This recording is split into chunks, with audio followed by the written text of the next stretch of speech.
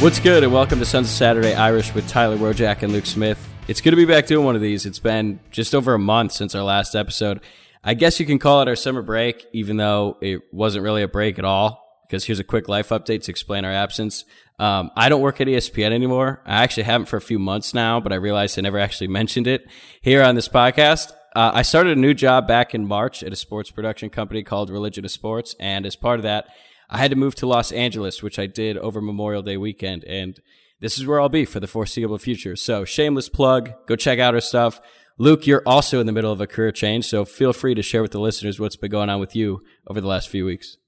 I think one of the first things I ever said on this podcast, and I got a lot of grief for it, talking about working in consulting, and I said we don't like to live in absolutes. Well, I'm no longer not living in absolutes. I am now working in more of a tech role. Started that about, I guess, 2 weeks ago now. But yeah, I'm still living in Chicago, so that much hasn't changed, but definitely kind of just adjusting to a new role. So we'll use that as a built-in excuse for kind of why we didn't really do anything the last month. And all the while, we really kind of let a lot of stuff pile up. A lot has happened, but, you know, also Woj isn't giving himself enough credit here. Really cool company, Religion of Sports, that he's at.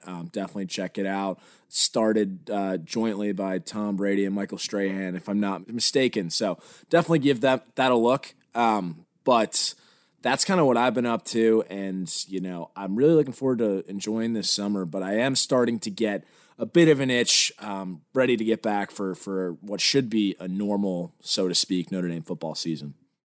Yeah, you're right. And as it turns out, moving from Connecticut to California is actually a lot more difficult than I thought. But you're right. There's a lot that's sort of piled up, and some of it even recent. So we have a ton to get to today. So there's no guest. We've got the big news regarding college football playoff expansion, plus some roster updates, most notably the addition of Kane Madden, the All-American guard who joined the roster as a grad transfer from Marshall.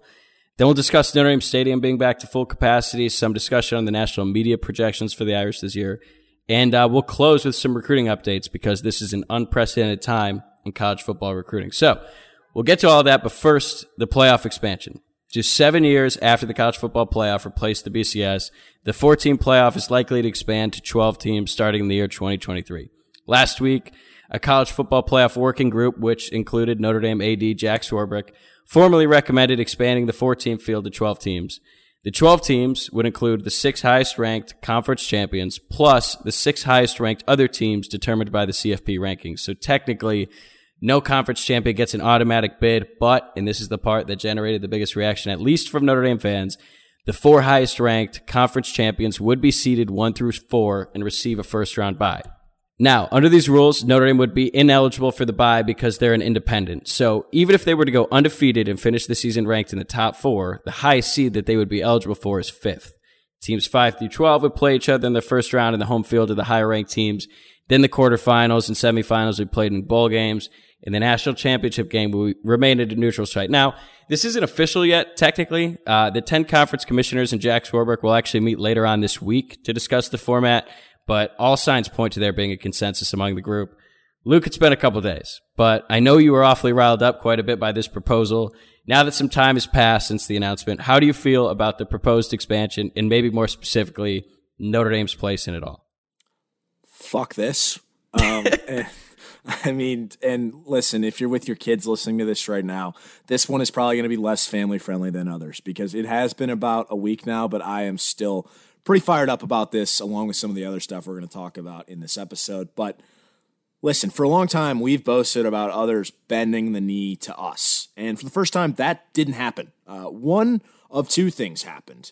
Swarbrick either lost the negotiations or he just straight up conceded that it's impossible for Notre Dame to win a national championship in that era. Instead, he just took the extra revenue of hosting a home playoff game in exchange as a win. I'm not happy about this at all. It feels like some group of 5 Cincinnati type shit treatment. You don't need to, you know, I just don't get it. You need to create a model that has some leeway for common sense, and this does not at all. This model would hypothetically go into place in 2023. Look at Notre Dame's 2023 season. We play both Clemson and Ohio State. If we beat both of them and go undefeated, however, those two end up being ACC and Big Ten champs respectively, they would be seated above us. That's absolutely asinine. I just don't understand how that didn't come up in the discussion room. And like, you can't give me Swarbrick's one of 12 people, because while that's true, he was one of 4 people on the working proposal themselves. So that's why I'm not happy, mainly. Like, I just felt like this feels a little bit of a concession. And I think what really made me even angrier is some of the reaction from beat writers about this, saying it's a huge win for Notre Dame, saying we should be thrilled or pumped about this, best case scenario. Like, I could accept some indifference over this, but who the hell is excited about this? Making the playoffs with 12 teams is nowhere near the experience or accomplishment of making a 14 playoff. Now, if we don't make the playoff, it's kind of a dog shit season. I mean, that's pretty much it. Like, well, meanwhile, this year we go 10-2, 11-1, and miss the playoff, and then make a New Year's Six Bowl. I think I'd be okay with that, as would many. But by the way, like, access to the playoff with 4 teams was never an issue for us. We were one of 5 schools making up 78% of all-time playoff bids. So Jack Swarbrick, don't try to sell me on how good this is for access. It's not the same thing, and you know that. And I don't think it's just offensive if you think we're this stupid to buy this. So I'm pissed, right? I want to win a fucking national championship, not a first-round playoff game in South Bend in December against Coastal Carolina. And if you think that that's going to – I saw some people on Twitter saying that's going to improve recruiting, seeing a home playoff game at South Bend. You're really, really, really – I don't know what world you're living in, but nobody's getting excited over that. So that was a lot. Like I mentioned, this is not going to be normal. I'm going to be a little upset throughout this because I still am, but that's how I feel about it. Clearly a very touchy subject. And look, I think we've both been pretty adamantly opposed to CFP expansion for some time now. Say you want about the committee, like, they've gotten it right every single year with the 4 teams, and the best team has won it all pretty much every single year. But I just recently started to come around to the idea of an 8-team playoff because, this way more teams get involved. And even though I'm sure we'd see a lot of the same overmatched teams get blown out, if it creates more interest and more people feel like they're a part of the party, for lack of a better term, then sure, you know what, I'm down. I just hate the fact that there are 12 teams because, let's be honest, there's just not 12 teams in college football in any given year who are capable of winning the national championship. So it takes away from the greatest regular season in sports to give teams like, I don't know, Coastal Carolina or UCF the illusion that they have a chance, even though everyone knows that they don't. Like, they're going to get throttled at some point. And as for Notre Dame's place in it, I don't feel as strongly about it as you. I definitely don't look at it as some giant win for the program that some people were making it out to be, like you said. Instead of looking at it as a concession, I just see it as more of a compromise. I'm sure that Swarbrick tried to get... I hope so. Yeah. I mean, we could assume he's a logical dude, and he probably tried to get Notre Dame to get the bye. So when I tried to take a step back, look at it objectively as possible, the one thing I just kept falling back to is like the one universal truth in anything, not just college football, is that money is going to rule everything here. That's what this is all about. They can say it's about the student athletes, whatever. We all know that's a lie. It's about the money. In this case, what's generating the revenue? Most of it. I think the conference commissioners are super, I guess you could say, maybe not insecure, but they're super protective of the sanctity of conference championships. And you and I agree, we think they're stupid. They only matter when they want to matter. But the conference commissioners need those games to matter in order to build revenue via ticket sales and via TV ratings. And it seems like in this expanded playoff, if you're not going to give an automatic bid to the Power Fives, that they really need that conference championship game to equate to something. Again, I'm not saying I necessarily agree with it, but this is sort of the line of thinking that I think these conference commissioners had. And I think Swarbrick was sort of up against it where he realized he was in the minority. And if you're trying to convince these conference commissioners that, hey, we should deserve a bye even though we're not playing in a conference championship game, if that's the thing that these guys care most about, and remember, he's outnumbered 1-10, I think he just had to compromise there and say, well, it's either join a conference or relinquish this possibility for a bye. And I think that this is just the route that Swarbrick decided to go. I get that sentiment, but it's just ridiculous to me that people think that Ohio State playing the fighting Pat Fitzgeralds or Oregon playing the fighting Herm Edwardses in a conference championship game, in quotes, is the same as playing another playoff game. And let's not forget that all these schools play like an FCS school every year, so that's not a real game either. I mean, we're playing the same amount of games. I'm sick of that. I think the bigger part, like you take Notre Dame outside of this, and I know you want to get to this, there aren't 12 teams in college football any year that are capable of winning a national championship, and this isn't going to help parity at all. It's still the three at the top, and by that I mean Alabama, Clemson, and Ohio State.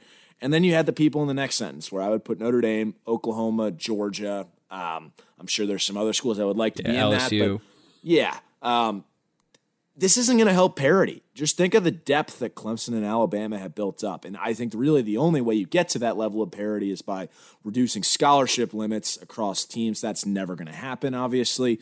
But this isn't going to do it. And anybody that thinks it is, I don't know what they're living. Like, what are they thinking? This is just going to create more blowouts.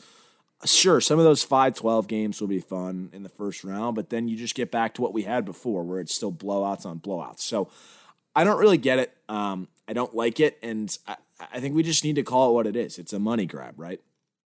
Yeah, absolutely a money grab at a time when, for the first time in years, and this is a result of not only the pandemic, but the outrageous spending being done by the athletic departments to portray the image that they don't have any money so that they can't give to the athletes. This has been going on for years. This is anything new. But now all of a sudden, I think a lot of athletic departments are actually kind of tight for money right now. So yeah, this seemed inevitable. Well, expansion always seemed inevitable, but going from 4 to 12 this quickly, I was surprised by it.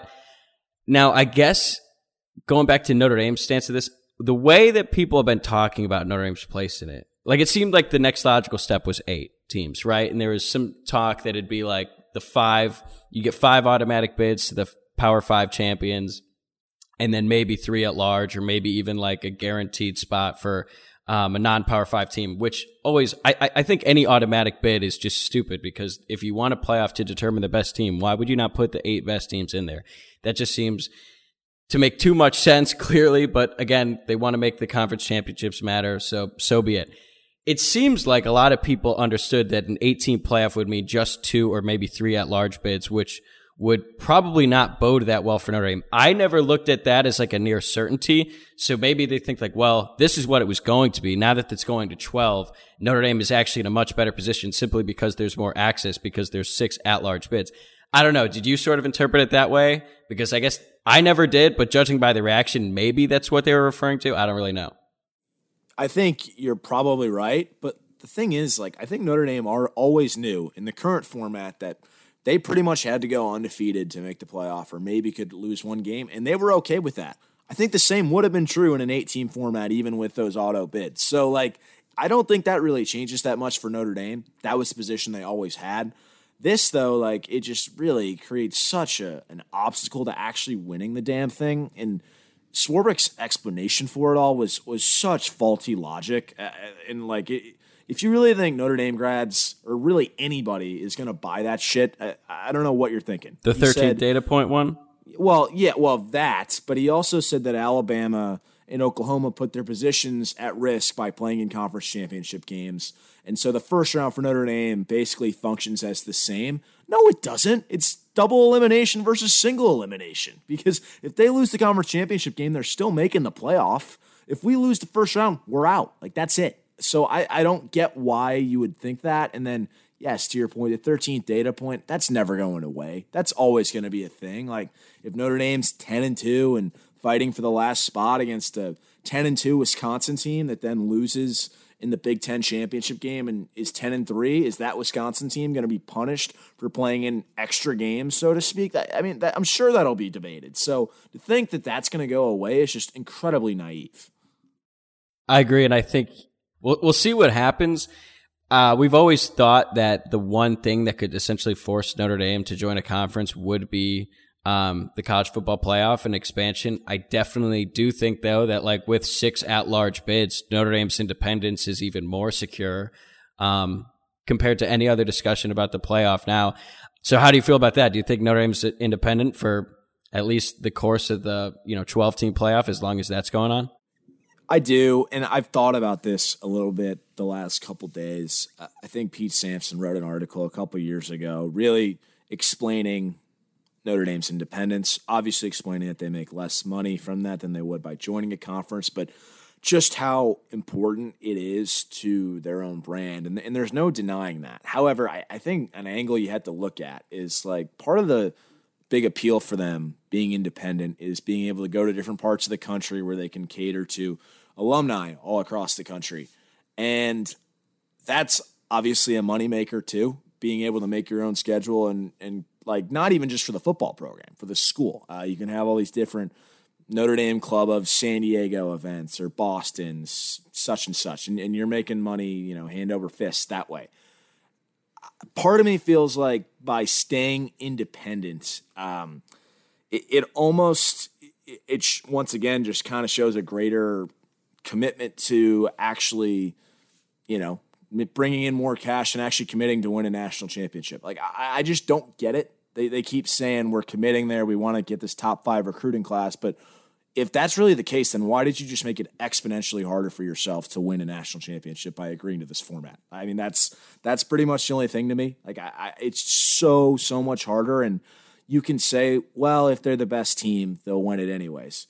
Sure, but I think we both know that the likelihood of Notre Dame being the best team in a college football season in the next decade at least is slim to none. It was always going to take a perfect shitstorm of random stuff happening, some of those powers operating at lower and us operating at our peak, and then some luck too for that to happen. And like that, when you add another round into that, it just makes it even more difficult for us to attain that. So I didn't want to rant, but I'm now doing that again. but it's just I feel very strongly about how difficult this has made for us to win a national championship. And while we're closer than we've ever been in our lifetimes, respectively, I think to competing for that, it also feels like we're further away than ever in our lifetimes to actually win the thing because of just the current format and the way it's going. Okay, one counter to the point that you just made where it's unlikely, and I agree with this, that Notre Dame is going to be the most talented team, which I think everyone can sort of agree that's probably not going to happen. At least, 1 through 85 on the roster, they're not going to have the depth that the top teams do. This isn't anything new. We've been over this a bunch of times. But that being the case, it's rare that Notre Dame is in that top 4. So I guess the situation in which Notre Dame is really hurt by this and their lack of a bye, it's probably not going to happen that often. Notre Dame now at this point, like you said earlier, making the playoff is absolutely the expectation now. Like we used to say it before when it was a 4-team playoff, which is like, yeah, kind of true, but I don't think everyone actually believed that Notre Dame should make the playoff every single year or really expected it to happen. They might want it, but everyone kind of knew that really wasn't completely feasible. Now it's like an absolute must. Yeah. If Notre Dame doesn't make a 12-team playoff, that's pretty sad, at least given the state of the program right now. So I guess my last point on this, you're Jack Swarbrick. When you have to present it to the other 10 conference commissioners who now really want their conference championship to sort of solidify some sort of automatic bid. So now you have to convince the other conference commissioners, what is your primary argument? How do you convince them all that Notre Dame deserves that spot over your conference champion who just won a championship? Well, I think then you also mandate that those conferences don't play FCS schools. And then we're talking about playing the same amount of games because like an FCS school, it's not a game. It's just not. I think that's step one. Some teams play two. Yeah. I mean, Alabama's November every year is an absolute joke after they play LSU. And it's LSU usually, right, and then they play Auburn at the end. But and the then 2 to FCS 3 games before, between, it's preposterous. It's not college football. So I think that's a point you have to make. I'm sure he did make it. Although I don't know, because that's not really one I've heard discussed. Like nobody really seems to talk about that anymore. I don't know why, because it's so obvious to me. But I don't know. I think that's part of it, and there's no denying he has a hard job. And by the way, even though I have been going in on him this episode, I am a very big Jack Swarbrick fan. Shout out his most recent hire, Link Jarrett, as we'll talk later. Had a really good run with the Irish baseball team this year. But I don't know. It's really frustrating to see it shake out like that. If we actually want to win a national championship, I would have expected a better commitment or something that was more alignment with us. And, I think the other thing that I'd like to say, just taking away Notre Dame from this is it just clearly cheapens or devalues the college football regular season at large. Like that's what made it so unique is that every game mattered. And now it's kind of just like every other sport. And I know you tried to counter the Notre Dame will never be, kind of in one of those positions where they're a top 4 team, which is fair, but like it eliminates a scenario like 2015 where if we don't lose to Stanford, obviously Ohio State's knocked out of the playoff because of that weird loss to Michigan State. Alabama almost got knocked out that year because of a loss to Ole Miss. So like you can have years like that in the 4-team setup where those guys have a fluke loss and it prevents them from making the playoff, or our best shot at winning a national championship this past century, which was if Kansas State doesn't lose to Baylor. So like just weird things like that. That's never going to happen. We can't have that. So that's what's a little bit sad to me, is just losing that element of it. But like you said, money's king. All right. Well, like we said, this is still not officially official. They'll meet later this week, and then there's some things that might change. Like I mentioned at the beginning, the quarterfinals would be, as it stands in this proposal, will be played at a bowl game. But there's some talk that maybe instead of it being at a bowl game, teams 1 through 4 will host a home game there, and then it will go to a bowl game. But still some things to figure out. But again, this isn't even taking place until 2023 at the earliest. So let's shift now to this year's team, because there's been some more movement on the roster since spring ball wrapped up in April. The biggest addition for the Irish comes in the form of a dump truck as 6-year guard Kane Dump Truck Madden, yes, that's his real nickname, and it fucking rules, decided to leave Marshall and join Notre Dame as a grad transfer. This is a big get. Madden is listed as 6'3", 313 pounds, so he's a certified hoss. He started more games in his career than the rest of Notre Dame's offensive line combined. He earned second-team All-American honors in 2020. The Athletic ranked him as the 9th best player in the transfer portal. Look, there's been a lot of questions about the offensive line after losing 4 starters to the NFL draft. So, Luke, what kind of impact do you think Madden is going to make on this offense in 2021? Yeah, it's kind of interesting to me because I think it kind of depends on who you talk to. I've seen some people say that obviously he was an All-American or second-team All-American, so he's going to start. But then you see some other people saying, I don't know, like it could still be an open competition between him and Rocco Spindler. Obviously, it's going to end up determining where Jarrett Patterson plays. He's been projected, I think, at different points this spring across tackle, guard, and center at different points, depending on what you're looking at. So more than anything, I'm just looking forward to seeing kind of what actually shakes out, because that seems pretty unclear to me still. I think, gun to my head, I believe our starting offensive line opening night is some combination of Zeke Correll, Patterson at guard, and then probably Fisher at tackle, Madden at the other guard, and then Josh Lugg probably, if I had to guess.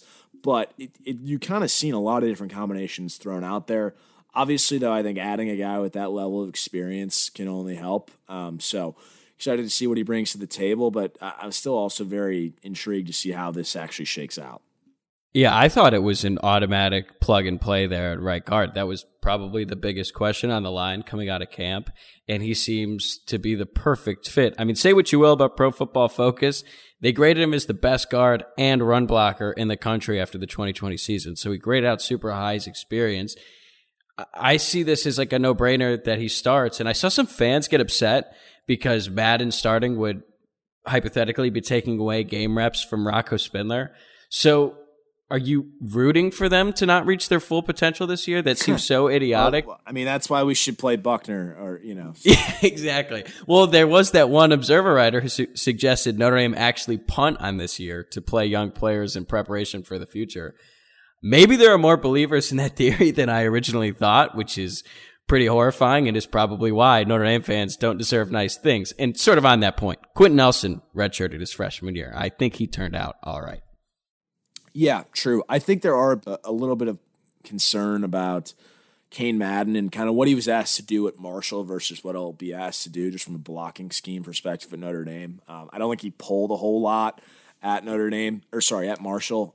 He'll have to do that a lot. Notre Dame's offense just doesn't have kind of that same maybe quickness or dexterity that we're used to seeing, but obviously when he gets a guy within his grip, he's going to absolutely punish him. But he just being asked to do a couple things. But hey, if you need some tips in terms of pulling, I think we got a pulling guard friend, one-time second team honorable mention all district guard from New Albany, Ohio, who's there to help you out, Kane. So I can put you into contact if you're listening to this episode. That's true. And I think on Notre Dame's offensive line, he probably sees it as just like, oh, this is my ticket to the NFL now. And it's his 6 years. This is a grown-ass man on the line. That's old. That's almost like Jalen Coleman-Land still playing college basketball, and he's like a year older than me. Yeah, I'm trying to think. Who's another 6 year? Well, Chase Hounshaw, although he left. He went to. Did he ever play more than like 2 games in his 6 years at any school? I don't know. I think he got a. Was he on Ohio State the year that he got a ring? I don't know. We're sidetracked now. But anyway, yeah. Going back to Cade Madden, I think he's going to be the most impactful transfer in recent Notre Dame history, but hopefully comes in second behind Jack Cohn. He's a really experienced player in a position of need. It seems like a no-brainer to me, but I guess we'll see how things shake out. That's not the only news in the transfer market. There was a coveted defensive back, Caleb Evans from Tulsa, who Notre Dame was rumored to be the front runners to get for a while. And then he picked Missouri, which was kind of a surprise. But their new quarterbacks coach recruited Evans to Tulsa and had a bigger pool. Evans was a former 2-star recruit. He played pretty well at Tulsa. It looked like if he were to go to Notre Dame, he would start at boundary corner, at least compete for time. Personally, I think this is a big loss just in terms of depth. I don't even know if he was guaranteed to start, but we're so thin at defensive back. We're one injury away from that group even being even a more dire situation than it is already. He seemed to really enjoy the recruiting process, though, but ultimately went with the most familiar route. I don't know. I thought it was kind of weird. Yeah, a lot of weird pictures in locker rooms and like did the whole commitment ceremony. It's like, you're 22 years old, man. Grow up. But I mean, maybe he likes losing, clearly going to Mizzou. I guess he must want to hang out at Fieldhouse instead of CJ's Pub. So shout out to you there. But that's pretty much the only ups I can think of on Columbia, Missouri over South Bend, Indiana. So yeah, shout out to him. How about that other guy? I don't even remember what school who claimed he had San Jose State guy, Notre Dame, and then Notre Dame was like, "Yeah, no, we do not want you." That reminds me, when I was in high school, we had this running back who he was super, super talented, but just how do I say this nicely? He was not intelligent, like at all. Yeah, but he had this colossal misunderstanding of what being offered truly meant. And like I remember when I was a senior, he was a junior. He was trying to convince me and some of my friends on the team that he got offered by Urban Meyer. And then when we, pried more information out of him, he literally just got a letter, like one of those like automated letters inviting him to a camp with like Urban Meyer's copied signature onto the page. We're like, Mike, that's not an offer. And then he went on an official visit to Missouri. And then some recruiting, like the Missouri Mike Singer, asked him how it went. And he said he got an offer. And it became this big news. And the Missouri coach had to come out and say, we did not offer him at all. So that's at least a high school kid. I don't know what this guy from San Jose State was doing, but yeah, just a really weird thing. You'd think these transfers would have some, better idea of how to manage the recruitment process, but apparently not. Yeah, I don't know. That's definitely a wild aspect to me. But yeah, I guess that happens these days. I mean, I get it. Caleb Evans was a 2-star out of high school. Clearly didn't get a lot of attention until now. But I don't know. I mean, I get it when high schoolers are super obnoxious about their recruitments because they're 16 and they're getting a lot of attention and it's cool. Let's be real. As much as I cringe when I see it, would I've done it at that age? Probably, sadly to admit. But Evans is about to be 22, dude. Like, I don't know. I guess he doesn't like it. I mean, but he must not like attention if he's going to Mizzou over Notre Dame. So I don't really know I don't know what's going on up there, but clearly it's some interesting activity. Yeah. So it looked like Notre Dame was going to pick up a transfer defense back. It didn't happen.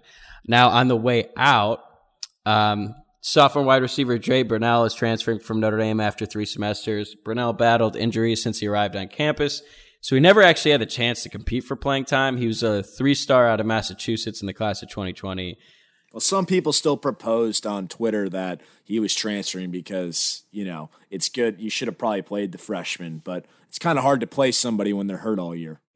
Yeah, and he was probably one of the lowest recruits in his class. The bigger problem here is now Notre Dame has just one receiver on the roster from its 2019 and 2020 recruiting classes.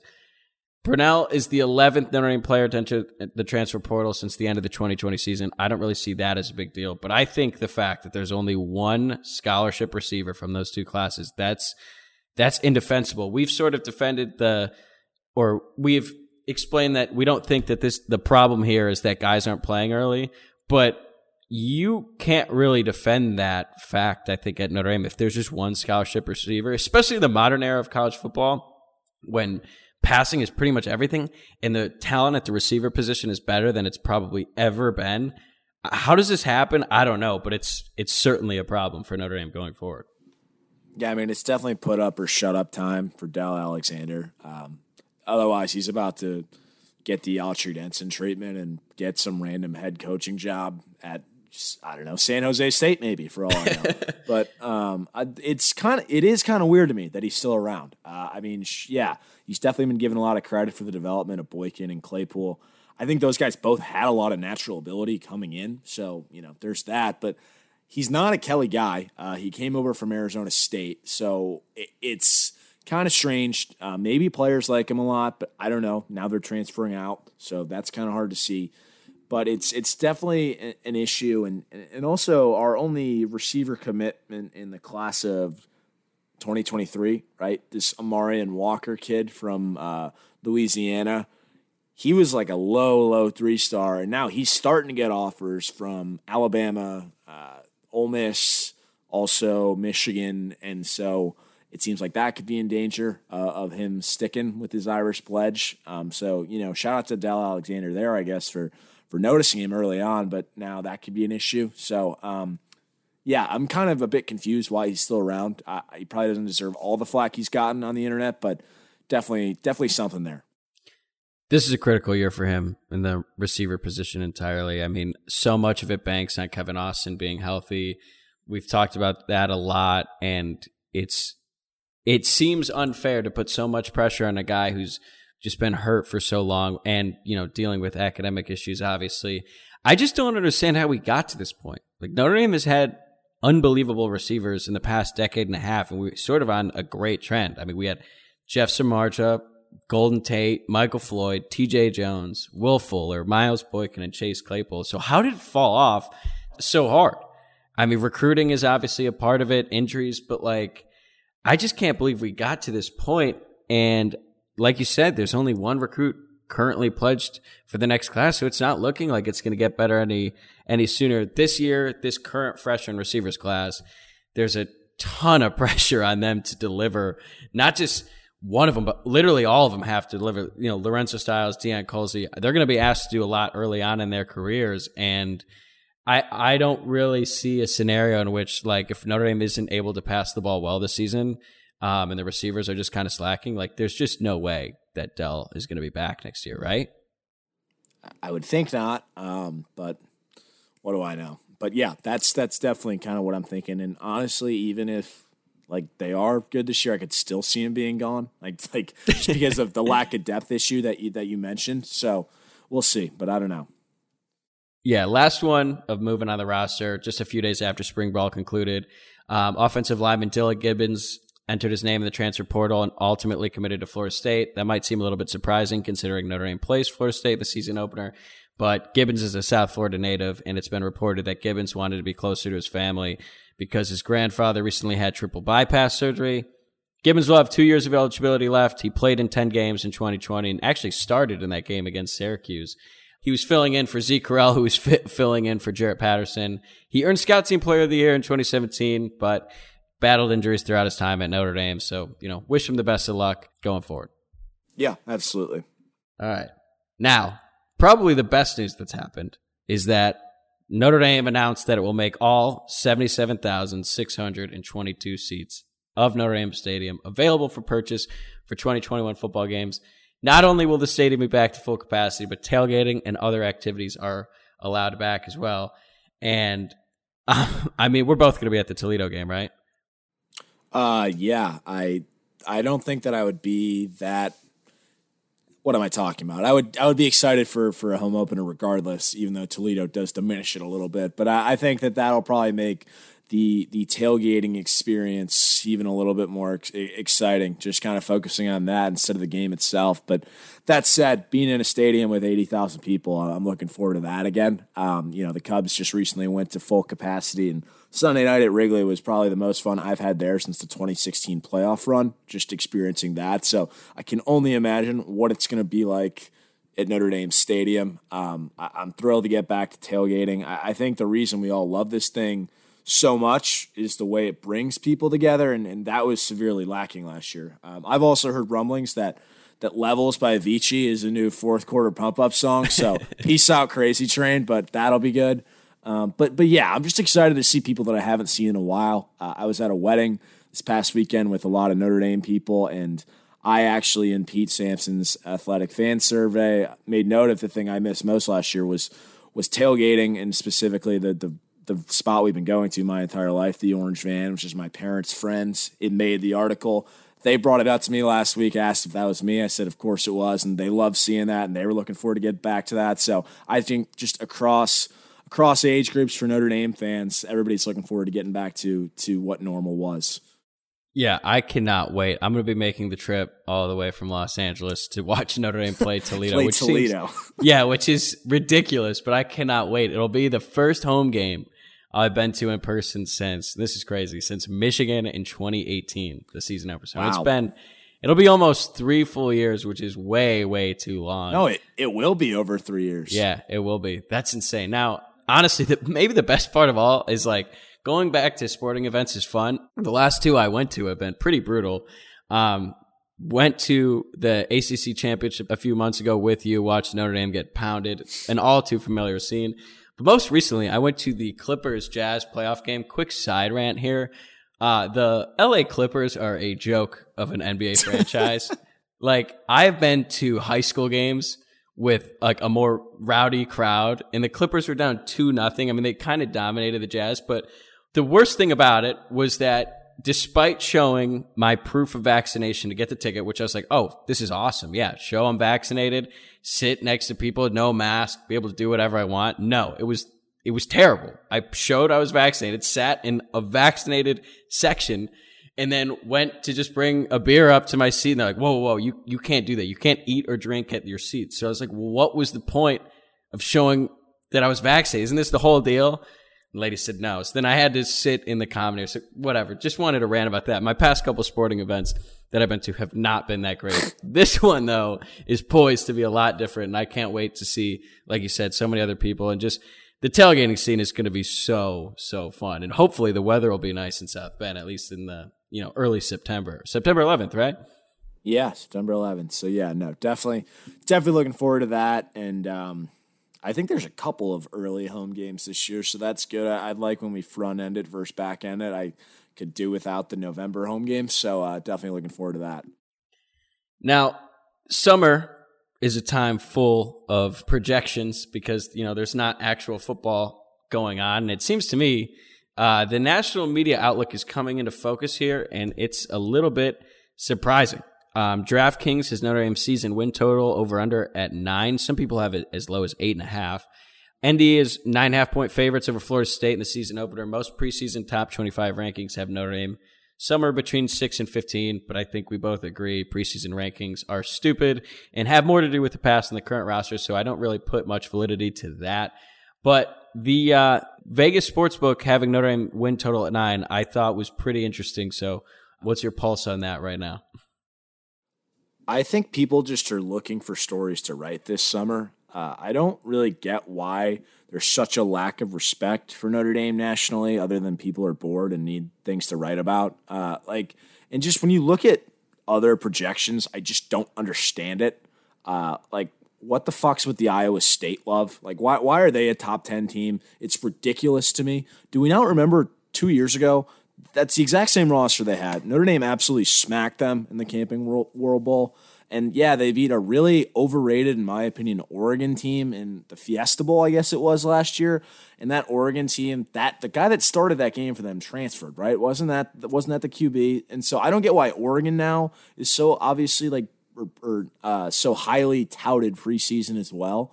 And going with somebody that's actually on our schedule, North Carolina, what's that about? Like we know about Sam Howell, but their top 2 receivers and backs are gone, and like their line's returning, but it was one of the worst lines in the country last year. They put up 34 sacks. So, hey, Bill Connolly, not all returning production is good production.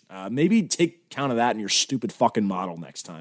But I mean, lest we forget those guys. Like with the aforementioned receivers and backs, they still got shut out by Notre Dame in the second half last year, playing without Kyle Hamilton. And I don't know if you saw those like rings they made where they called themselves state champs last year. It was like, oh no, that was so bad. You had a better record than NC State and Duke. Congrats. So I just don't get why there isn't more respect for Notre Dame outside of one really wacky night in Ann Arbor that I'd never want to relive, and I will never go back to that place.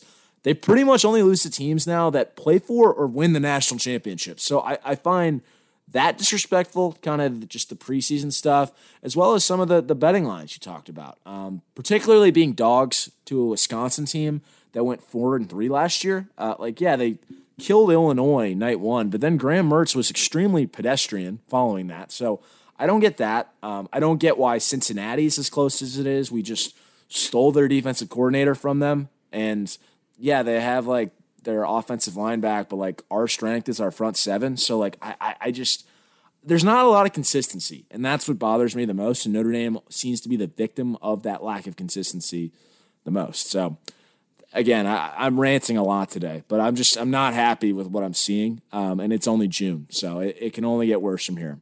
Yeah, you referenced that Bill Connolly article. If you haven't seen it, it's on ESPN.com. And don't read it.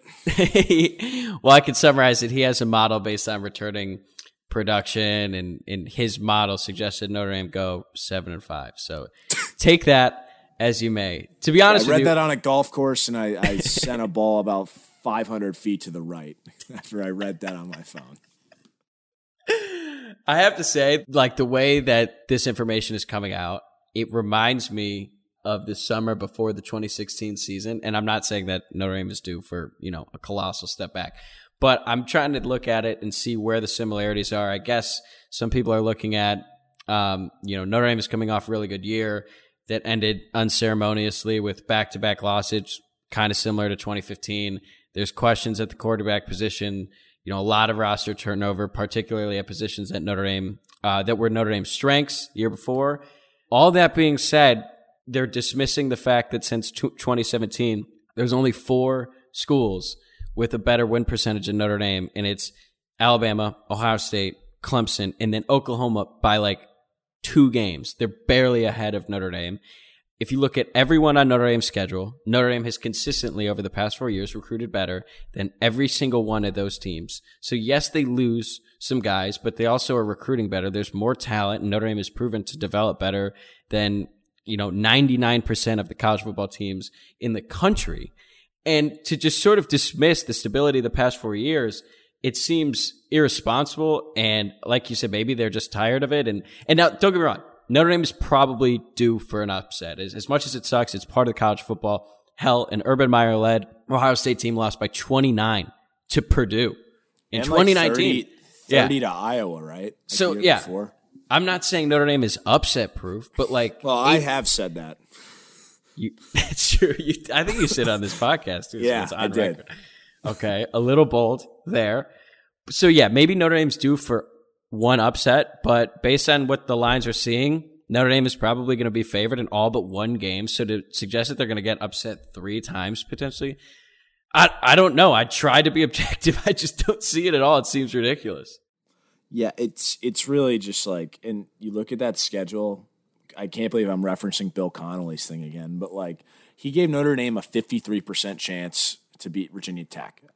All due respect to our friends over Virginia Tech, that is an absolute dumpster fire team this year. They'll be lucky to win 6 games. I mean, that's just, I don't get that at all. And you just more broadly look at Notre Dame's record against unranked teams. The last, 4 years, they've won 32 straight games against unranked teams, and that trails only Clemson at 34 and then Alabama at 98, which is actually ridiculous. But basically, they trail the 2 guys that win every year. They trail the 2 guys that win the championship every year.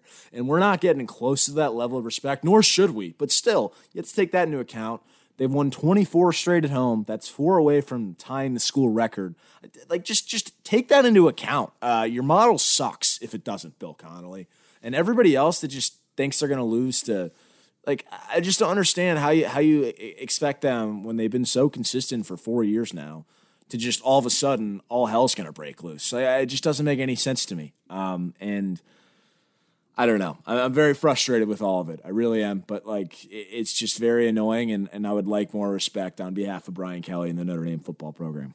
In a way, it sort of makes me more excited about the season, because now it seems like this could be like a statement year for Notre Dame, because I think, it's June. You and I can candidly say we don't really expect Notre Dame is going to be winning a national championship this year. We say that now. Talk to us again before Florida State. I still think they could win every game on the schedule, though. No, for sure. It, which is the thing. Yeah. True. I think Notre Dame could, if Notre Dame were to go undefeated in the regular season, I don't think that'd be like some giant shock to us. Maybe the national media, clearly it is. But to us, no. But are they going to beat Alabama, Clemson, or Ohio State this year? Probably not. But can we also go? Sorry for cutting you off. But this reminds me of somebody else that annoyed me, and he has me blocked. You've got a list. You're like the guy from what's the movie, Billy Madison, where he just has the list. Yes, just crosses them off. So Stuart Mandel and Bruce Feldman of The Athletic both ranked Brian Kelly this past offseason as their number 3 coach in college football, and I'm listening to their podcast last week. And they're both saying, Florida State could give Notre Dame a lot of problems night one. They could beat them. Like, Florida State's improving. And they compared that. You already talked about this with 2016. They compared that game to a potential Notre Dame-Texas 2016 type game. If you ranked him as your number 3 coach in the country, why the fuck would you expect that regression from him to lose to Florida State? Like, it's not consistent. And that's what I keep going back to. Be consistent or don't do your job. That's why I switched professions, because I wasn't consistent enough. You might want to do the same. I have no retort with that. That's all I got. All right. Let's talk some recruiting. It is the offseason after all. We're in the midst of an unprecedented time in recruiting, because the NCAA officially lifted the dead period on June 1st, which shut down all in-person contact between college coaches and high school prospects for 15 months. Recruiting is always considered to be like the wild, wild west, but now it's just kind of chaos with so many schools and prospects trying to make up for lost time. Notre Dame hosted its Irish Invasion Camp at the beginning of the month. It's their huge showcase every year, well, except 2020. And this year, 70 prospects participated. And in the days afterward, Notre Dame offered about a dozen of those player scholarships. Some of those guys were already committed, have scholarships, etc. So right now, Notre Dame is the 3rd ranked class, according to Rivals.com. But that's going to change, because the pure number of commits plays a big factor in these rankings. We discussed this with Singer in the past. And for comparison, Alabama is currently 13th with 7 commits, and Clemson is all the way down at 25 with just 4 commits. This is clearly a side effect of the dead period. A lot of the top recruits are waiting to make an official commitment until they're able to truly experience the recruiting process, which makes sense. So with all of that in mind, Luke, what are you following most closely now that the floodgates have essentially opened and recruiting is back? Class of 2023 makes me feel really old, first and foremost. But outside of that, there's a linebacker I know that we're really going after hard from Hawaii. That for a long time USC was seen as the leader in the clubhouse, but since Freeman's hiring, it seems like we've kind of taken the lead there. Apparently he goes by Junior. I'm not going to try to butcher his name, because I will butcher it if I do. But he sounds like he's a heck of a player. He tweeted out a picture yesterday of him in Manti's old number 5, and that definitely brought back some positive memories. But I guess more than anything, I'm just intrigued to see if Notre Dame actually does what they've been saying they're going to do for the last 18 months, and that's target a top 5 recruiting class. I don't know how feasible that is. I think it should be done, and the way Marcus Freeman talks, you would think that would have that same sort of effect on the rest of the coaching staff to make it happen. But, I'm really intrigued to see where we shake out, because like you said, sheer volume seems like that's going to be a tough task, but interested to see how things shake out. Yeah, I think the spotlight on Notre Dame recruiting is bigger than it has been ever before, at least in our lifetimes, just because of, Notre Dame's consistent success on the field, but it's clear that there's a talent gap between them and the top teams, and that can be made up here in recruiting. I don't think that this month, although it's a massively important month for Notre Dame, I mean, hell, this week alone, Notre Dame is hosting 9 official visitors, and that's not even before the weekend. So between Monday and Friday this week, 9 official visitors plus a couple unofficial ones in the class of 2023. Like I said earlier, most of these guys are probably not going to commit anytime soon. They're going to wait it out and at least be able to see these places for the first time in person. So Notre Dame's class is definitely expected to take a dip. If they could finish around like 6 or 7, even finishing top 5 does seem unlikely just given who is on the board, who Notre Dame is targeting.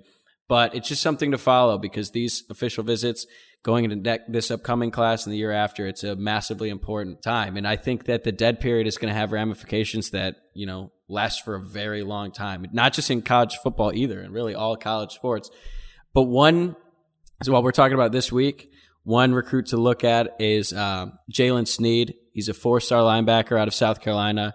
He's the number 46 ranked player in the class, according to Rivals.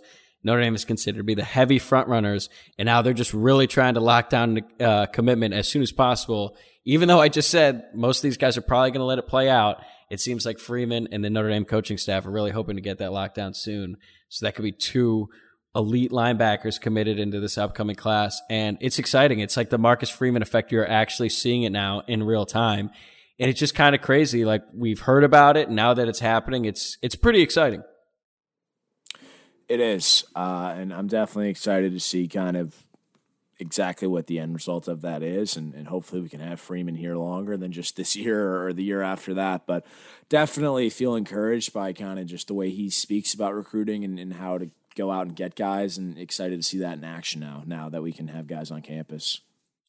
Yeah, so just keep an eye on that over the course of the next month and really for throughout the rest of summer as recruiting ramps up here. We plan to have Mike Singer on again once the month is over to sort of summarize the craziness for us and sort of recap everything, and then tell us a little bit more about this class, because I think that we haven't really had a full dive into the commits and targets in the class of 2022 and potentially 2023. So as you wrap up here, you got anything to say about the Notre Dame baseball squad? I know that you jumped on the bandwagon hard over the last couple of weeks. Yeah, it was the biggest 2-week fandom period of my life. But they were honestly a blast to watch. College baseball should be more popular. I don't know how nobody told me about it until like 2 weeks ago, but devastating Game 3 loss to Mississippi State last night. I think we're going to have to get Mike Leach on the schedule so we can beat him by 50 to pay him back for that. But really, honestly, a fun ride. Looking forward to going to Omaha someday. You got to sign Link Jarrett up for about 10 more years and see what he can do with that program. But really just a nice change of pace from kind of what we were used to when we were in school, where the baseball team was horrible. So definitely exciting to watch, and I really enjoyed it. So shout out to those guys, and looking forward to seeing them build on that success in the years to come. Yeah, it's a shame Notre Dame wasn't really competitive when we were there. But then again, it's not necessarily surprising when you think about the difficulties that the baseball team has to go up against, being in the ACC, going against some baseball powerhouses, and just from a pure geographic standpoint, like, if you're playing college baseball, do you really want to be playing in, early March at South Bend when there's still snow on the ground, when you could go to big schools in the South? Like, Florida State is always a powerhouse, and the schools on the coast where the weather is nice year round. I get it. And it's pretty incredible what Link Jarrett was able to do in such a short time. It's only his second year, and now Notre Dame looks to be competitive for a while. So it was really fun watching him. I remember when I was the color commentator for Notre Dame women's softball. If you didn't know that, yes, I was the color commentator for Notre Dame women's softball. I'm not gonna lie, man, I had fun as hell at those games, and a lot of the girls on the roster were from like California and all over the country, and I was like, why on earth would you come here? But like, Coach Gumpf, shout out, built herself a solid program. Maybe Link Jarrett will be able to do the same and start being able to recruit players from around the country. And hopefully this becomes a normal thing now, where, in the summer we're watching Irish baseball on TV, and then hopefully in Omaha. Yeah, absolutely. I mean, you saw last night just kind of what that atmosphere was like at an SEC stadium. Like, it looked so cool. It looked like a program. And then you look at Notre Dame's tiny little 2,000 seat stadium, which you can pretty much see right down the right field line from my condo. If I'm just sitting out there in a lawn chair, like 300 feet away. Way more than 300 feet away. Your backyard. Yeah, it's not, but it feels like it because it's so quiet. But yeah, no, definitely excited to see them build upon that success and see what they can do moving forward. All right. That's the show. Be sure to rate, review, and subscribe, and maybe most importantly, help spread the word. Summer is great, but as we get closer to the season, we'll ramp up the content over here and hope that you guys like us enough to help continue grow this thing. Like we said at the beginning, summer break is over. We have some pretty exciting stuff on the way, so until then, take care, and we'll talk to you soon.